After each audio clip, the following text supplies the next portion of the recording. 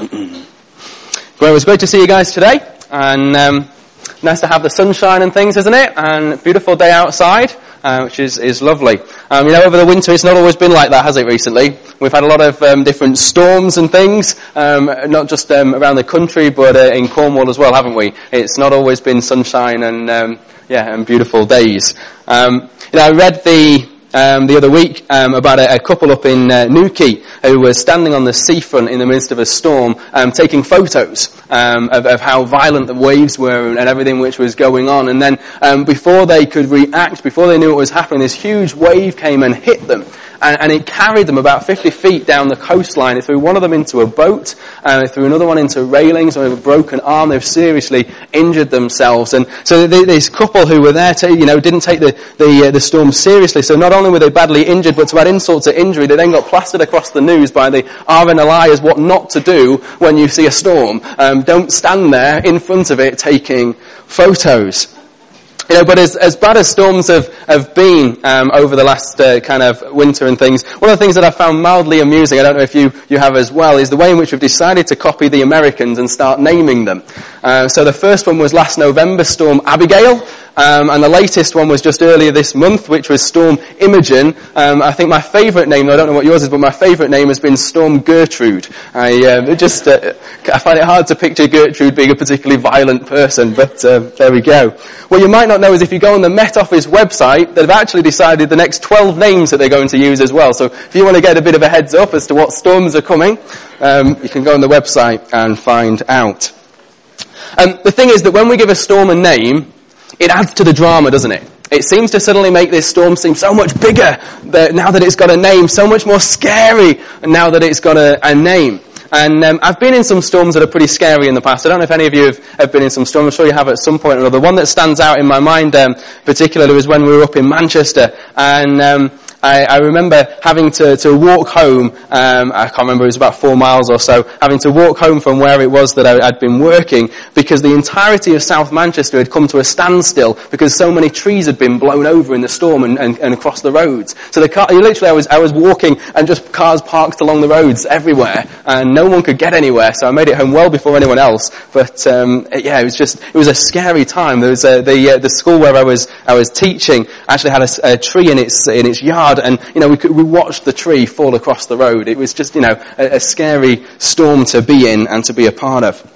Now, some of you all know I work in insurance, so I also get to chat to people and hear firsthand their stories about how devastating storms can be, not only on their homes, but in their businesses and things as well. No, but as scary as storms can be, I've also got memories of how storms can be quite fun.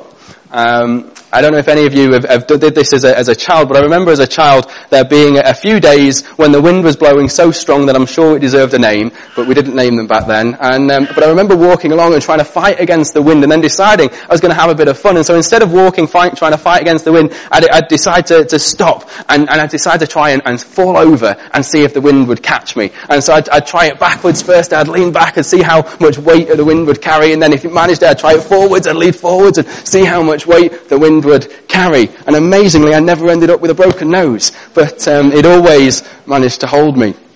Eventually, though, you have to start trying to walk again. You can't just stay there having some fun. And as you try and walk into the wind, anyone who's walked in the midst of a seriously windy day, in the midst of a storm, knows it's hard work. It's not much fun, is it, when you're trying to walk against the wind and it's blowing you along. You either have to struggle against the wind, fighting for every step, but it's not much better when you're walking with the wind, is it? Because then you're having to hold yourself back and stop yourself from breaking into a run. If you don't remember that very well, why don't we watch a quick video of some folks in Norway as they try and walk in the midst of a storm.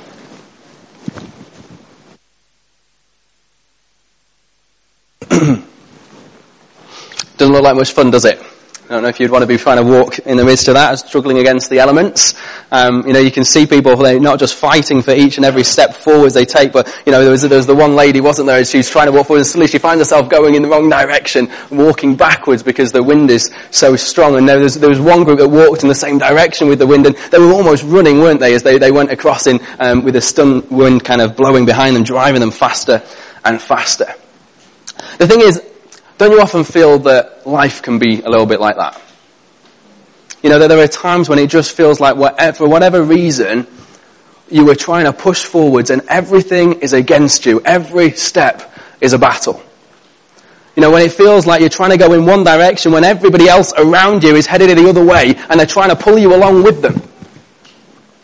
There's this pressure to conform, this pressure to fit in, to do the things the same way that everybody else is. And sometimes as much as we try and do things the right way, as much as we try and live life in a particular way, we can actually find ourselves taking unwanted steps backwards because the pressure's so great against us. And if actually we decide at one point we're going to turn around and just go in the same direction, we're going to go with the flow, it can be scary how quickly we can find ourselves pulled along and ending up somewhere that we never ever would have intended to be. Now, life isn't always easy, is it? You know, especially when we try and live it God's way, especially when we try and stand out as different and stop fitting in and going against the flow. You know, when all around us is this unspoken pressure and temptation to compromise and to go along with the way that everybody else does things. You know, it's hard when the perspective that we have and the way that we look at things and the way that we approach things and the way that we're trying to live clashes maybe with our parents or our families and the way that they think about things. Or maybe with the priorities and the approach to life that our friends have. And the way in which our workplace or our bosses want us to conduct ourselves. It's hard when those two things clash and they come together, isn't it? And to break with the norm, to go against the flow, then isn't an easy thing.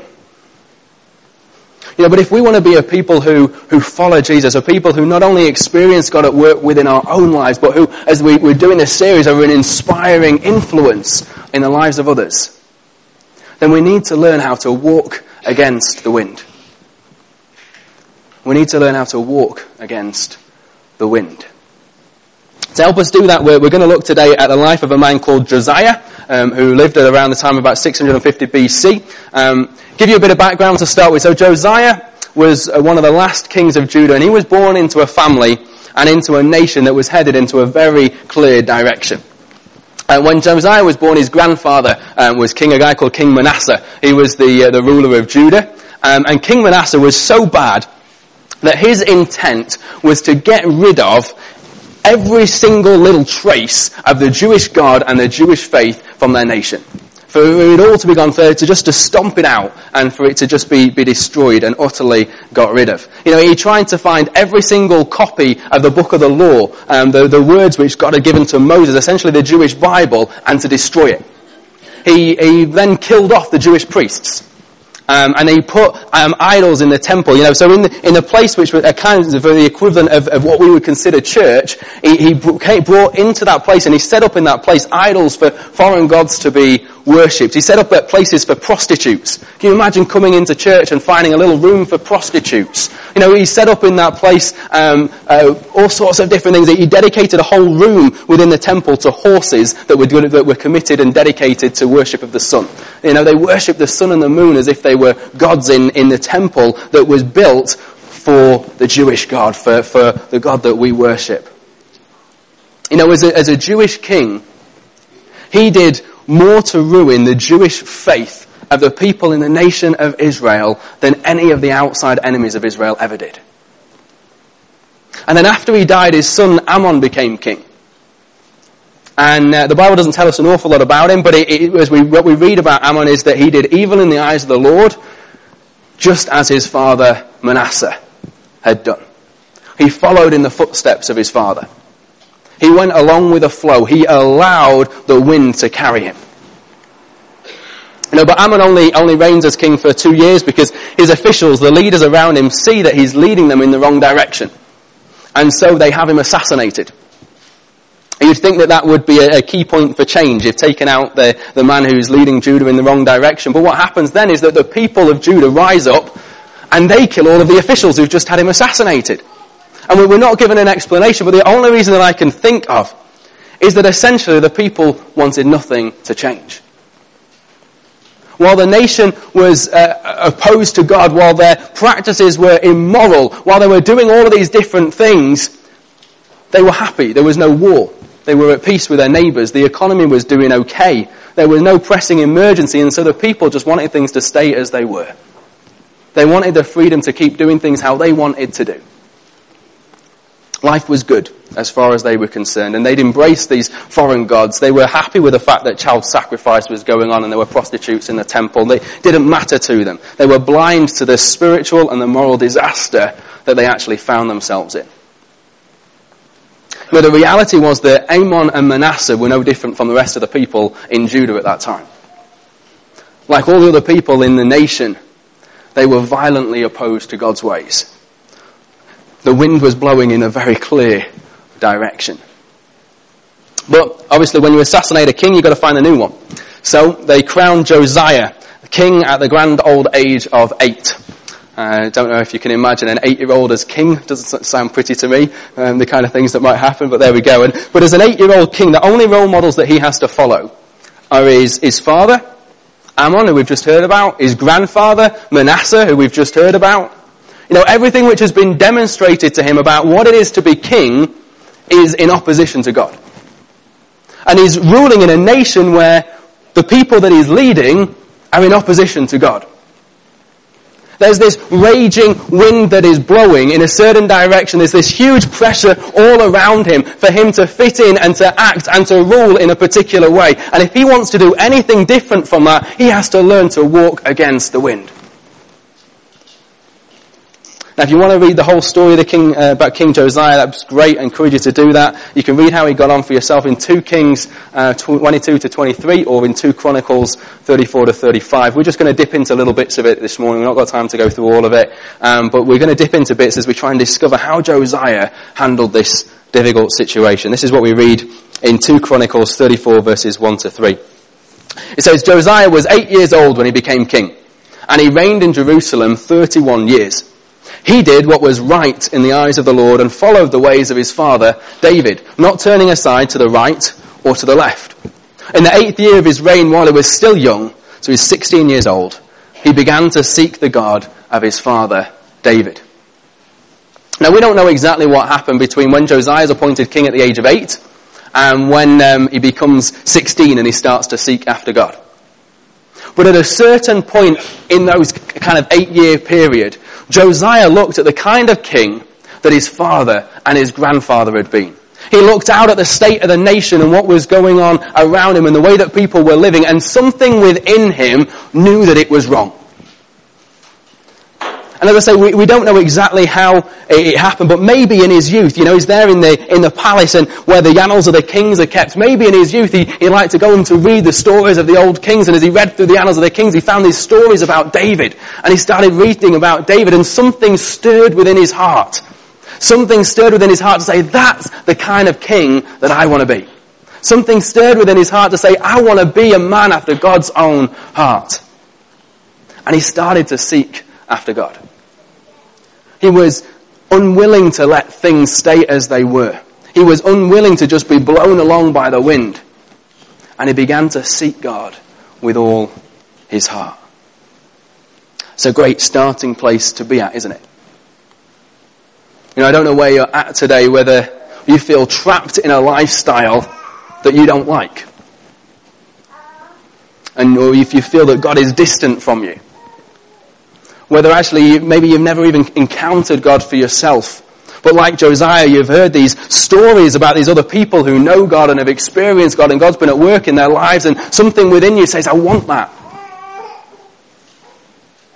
Wherever you're at, I want to encourage you that as you hear about how God is at work in Josiah, and as you hear about how God works today, that just to allow him by his Spirit to begin to stir your heart. So that like Josiah, you will be a person who is described as seeking after God with all their heart. God's great promise, he has a great promise to us. And he says that, that when we're in that place where we're seeking after him, we will find him. It's a wonderful promise, isn't it? He's not trying to hide from you. He's not trying to make things difficult and make you work. He's waiting for you to look for him. Waiting for you to seek after him. And when we see that happen with Josiah, we see that as he seeks God, he finds him. As part of his seeking after God, as he kind of discovered these things about David who'd been before him, as part of his seeking after God, Josiah decides that he's going to try to restore the temple. So what does he do? He clears out all of the wrong things that have been going on in the temple, all the stuff that we've just been talking about, and he commissions builders to come in and start to repair it. And to restore it to how it was meant to be. And as the builders go through cleaning out the temple, an amazing thing happens. Hilkiah, who he's appointed as the high priest, he finds a lost copy of the book of the law. Now imagine, this is the book that of God's word that was given directly to the people of Israel, that his grandfather Manasseh had gone out of his way to destroy every copy of. And then Josiah's there as this guy who's seeking after God, but has never had a copy of the book of the law. Imagine how excited he must be to suddenly be able to find this copy, to know that one still exists, to be able to hear it. And so it's incredible really when you think about it that it still existed there, hidden away in the temple. But when it's found, what happens is the Hilkiah sends this other guy called Shaphan to come and read it to him. This is what it says, 2 Kings 22 verses 10 to 11. It says, "Then Shaphan the secretary informed the king, 'Hilkiah the priest has given me a book.' And Shaphan read from it in the presence of the king." How do you think he's going to react? Hearing this word of God for the first time. Hearing it read to him, having never come across it before. This guy who's seeking after God. So this is what it says. "When the king heard the words of the book of the law, he tore his robes." He tore his robes. When Josiah heard the word of God, because he was seeking after God, his heart was open. And he was impacted. And as he heard God's word, he realized how he and the rest of the country were still not living God's way. And he tore his robes. He tore his clothes as a sign of the grief that he felt. And the starting point for each one of us, if we want to be a people who walk against the wind, who go against the flow and the pressure of society as we look to follow Jesus, is that we need to recognize where we're really at. We need to look out at the world. We need to look out at our communities and our friends and be moved to a place of grief. To recognize the reality that so much of what is going on in the world goes against God's ways. To see it for what it is, instead of getting blown along with the wind, so that we can make a stand against it. But it's not just about what's going on in the world. We also need to be honest with ourselves and to make a decision to stop making excuses for our behavior and our attitudes, and to own up to our responsibility, to look in the mirror and say, those words that came out of my mouth, they were my words and I have a problem. To look in the mirror and to say, those were my actions and I have a problem. To look in the mirror and say, it is the attitude of my own heart and I have a problem. Now it might be that someone else is the one pressing my buttons and causing me to react in a particular way, but I'm still responsible for what I said. I'm still responsible for what I did. I'm still responsible for the attitude that I've had. To come to God honestly, and just as Josiah tore his robes in grief, to come to God and to say, I'm sorry. I'm going to stop making excuses. I'm going to stop blaming others. I'm going to stop hiding away from the problems, because the reality is that I'm responsible. The reality is that I'm the only one who's accountable for my behavior.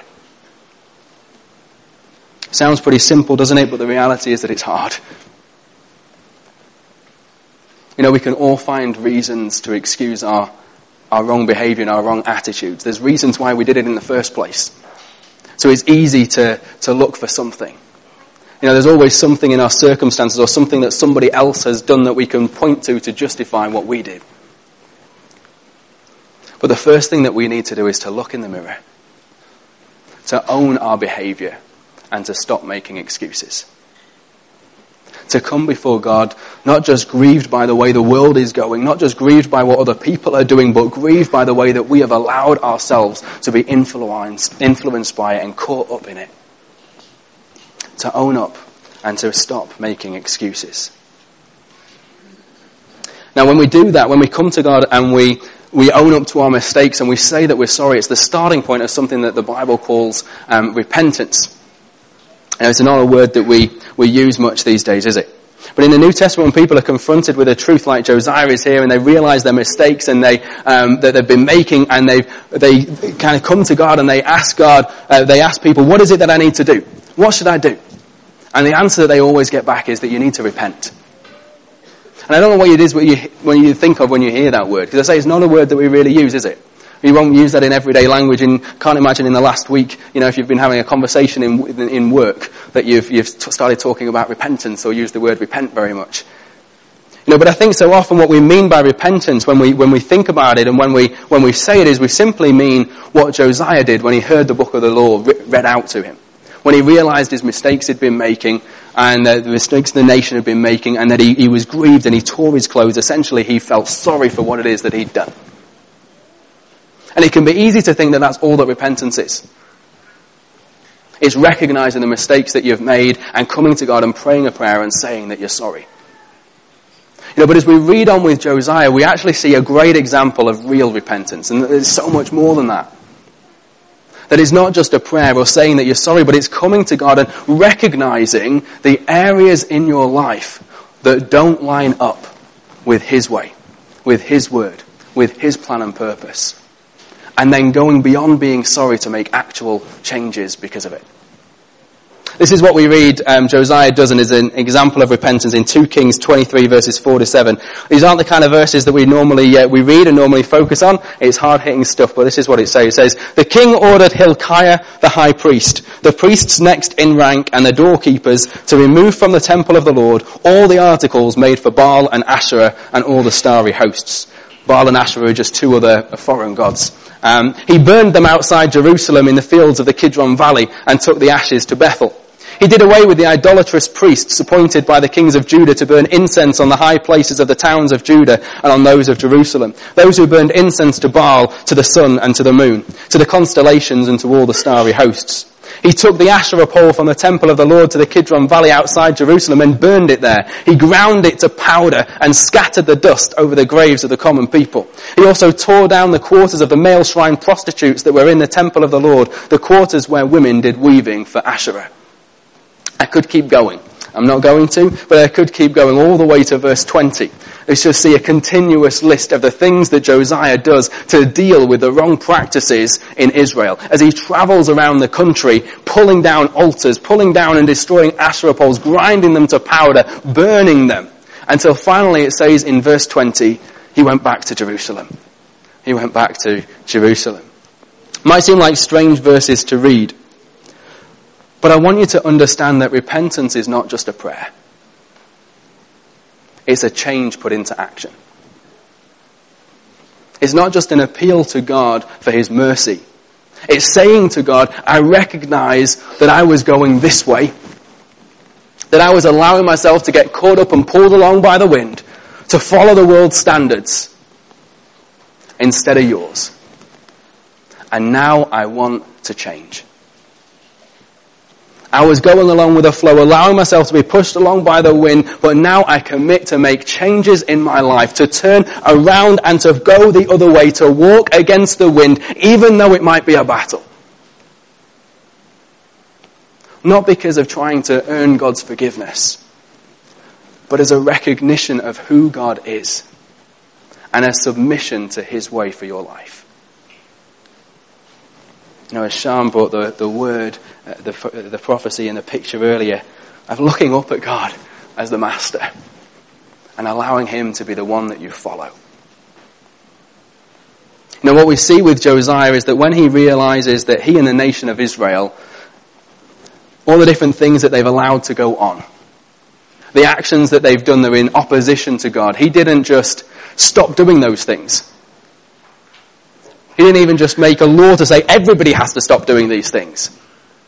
Instead, he sets out with a tenacious commitment to get rid of everything that might have the potential to draw people away from God and back into doing those things. I think this is a real challenge to us, if I'm honest. Because what we see in this is that repentance involves not only stopping doing the things that you know are wrong, but actually setting out with a tenacious commitment to get rid of everything in your life that surrounds you, that has the potential to pull you back into doing what you know is wrong, to pull you back into old habits and draw you away from God. It means that if we're not just sorry, but we actually want to break free from old habits or old attitudes that are in opposition to God, then we need to be willing to purge our world, our lives, our families, our bedside tables, our computers, of anything and everything that tries to drag us away from God.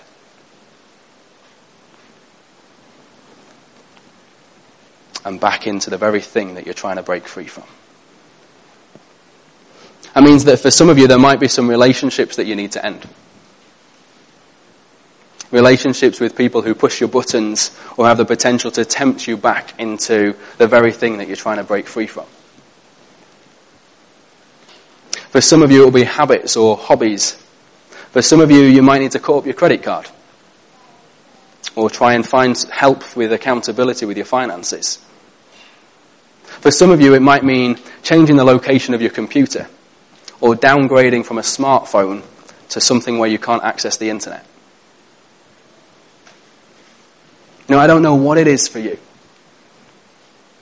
But as you think of the areas where you are susceptible, and you are grieved as you come to God, because in your heart you are sorry, as an act of repentance, you need to be willing to make radical changes in order to break free.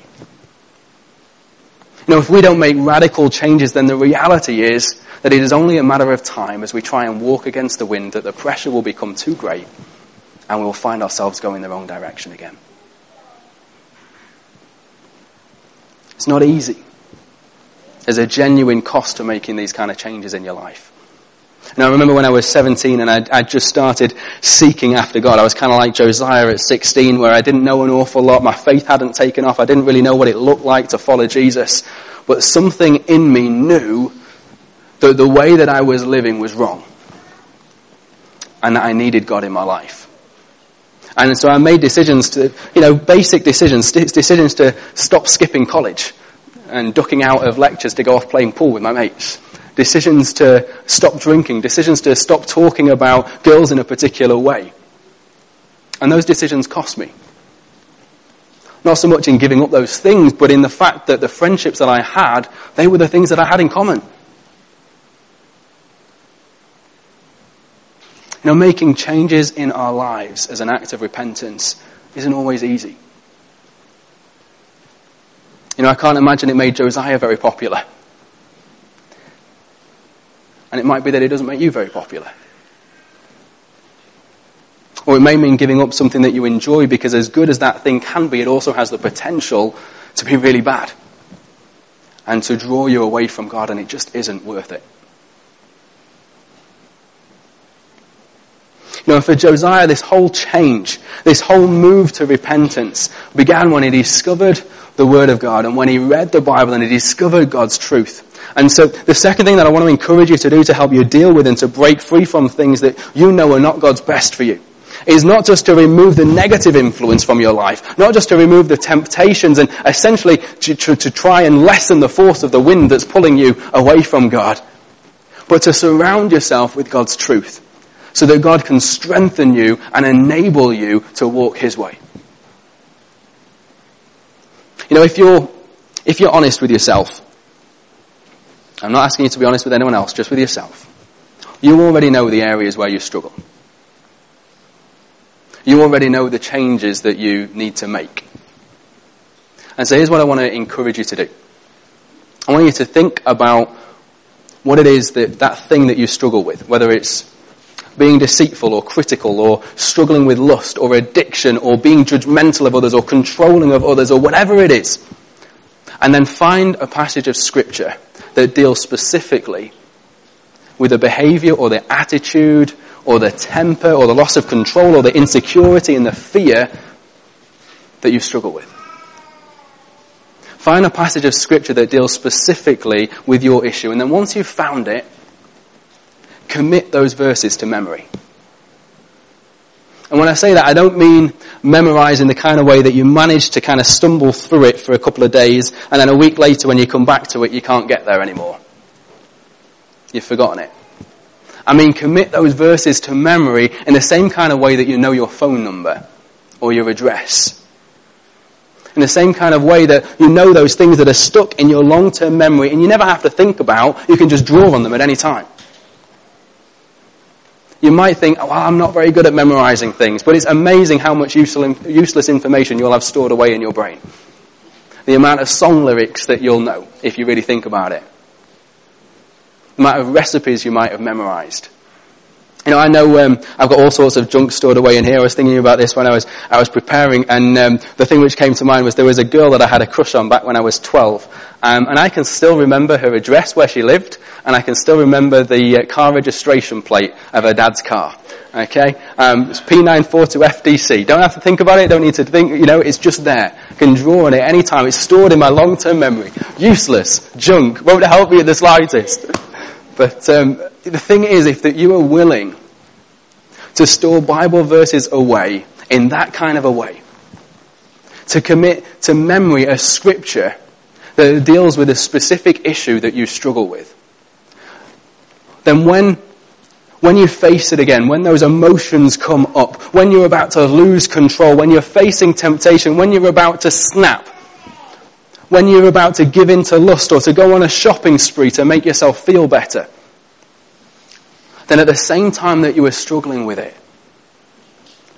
then God, by His Spirit, will bring to mind the scripture that you have memorized, the scripture that you have stored away. And you will find power to exercise self-control in a way like you've never been able to before. God's word, God's truth is powerful. It's more powerful than your willpower. You can make a commitment and a decision and say, I'm going to try and do this with all my might. It never lasts all that long. Well, it doesn't for me anyway when I've tried it. But God's truth is more powerful than my good intentions. And God's word is given to us as an instrument of change. And if you will take the time to dig out the truth that deals with the issues that you wrestle with and you struggle with, and take the time to commit it to long-term memory and to meditate on it, then what happens is that in those moments of crisis, when the wind is blowing hard against you, when you are struggling to walk forwards and keep in God's ways, God's powerful truth will come to mind. And you will find the strength of God to enable you to keep stepping forwards. You will find the strength to be able to resist, to take captive that thought and to walk in God's ways. And the great thing is that once you've experienced God's power to help you stand, you can go out and teach those passages to other people. You know, one of the great things we see with Josiah is that when he experiences the word of God for himself and he's gripped by the truth of it and it moves him to repentance and he's grieved and he tears his clothes, he doesn't shy away from telling other people. The first thing that he does, we read in 2 Kings 23, is that he calls all of the people together from the least to the greatest, and he has the word of God read out to them. And he leads them in making a new commitment as a nation to follow God. Now, his sphere of influence as the king is pretty big. And he's able to share God's truth with an entire nation who don't really have a choice as to whether or not they're going to come and stay and listen. His authority was a little bit greater than ours probably is. But he was an inspiring influence that they needed to bring about change within a whole nation because of the position that he had been in. And while your sphere of influence, while your authority might be a little bit smaller than that of King Josiah's, I still want to encourage you to be looking for those opportunities within your spheres of influence. With your family, with your children especially, with your friends, in church, at growth groups and momentum groups, when you're out at work, to share with other people what God is doing in your life. The truth that he is teaching you and the difference that it has made for you. And to inspire people then, both those who know Jesus already and those who don't, to make changes and to begin to take steps forwards towards God for themselves. Because when you discover God's word, when you discover God's truth, no matter who you are, if you have an open heart, like Josiah had an open heart, it reveals to you where you're really at. It causes you to look at your life, to get on your knees and say to God, I'm sorry. And then to go out and do something about it. And as you go out, God's word strengthens you, encourages you, and enables you to stand firm, to follow him and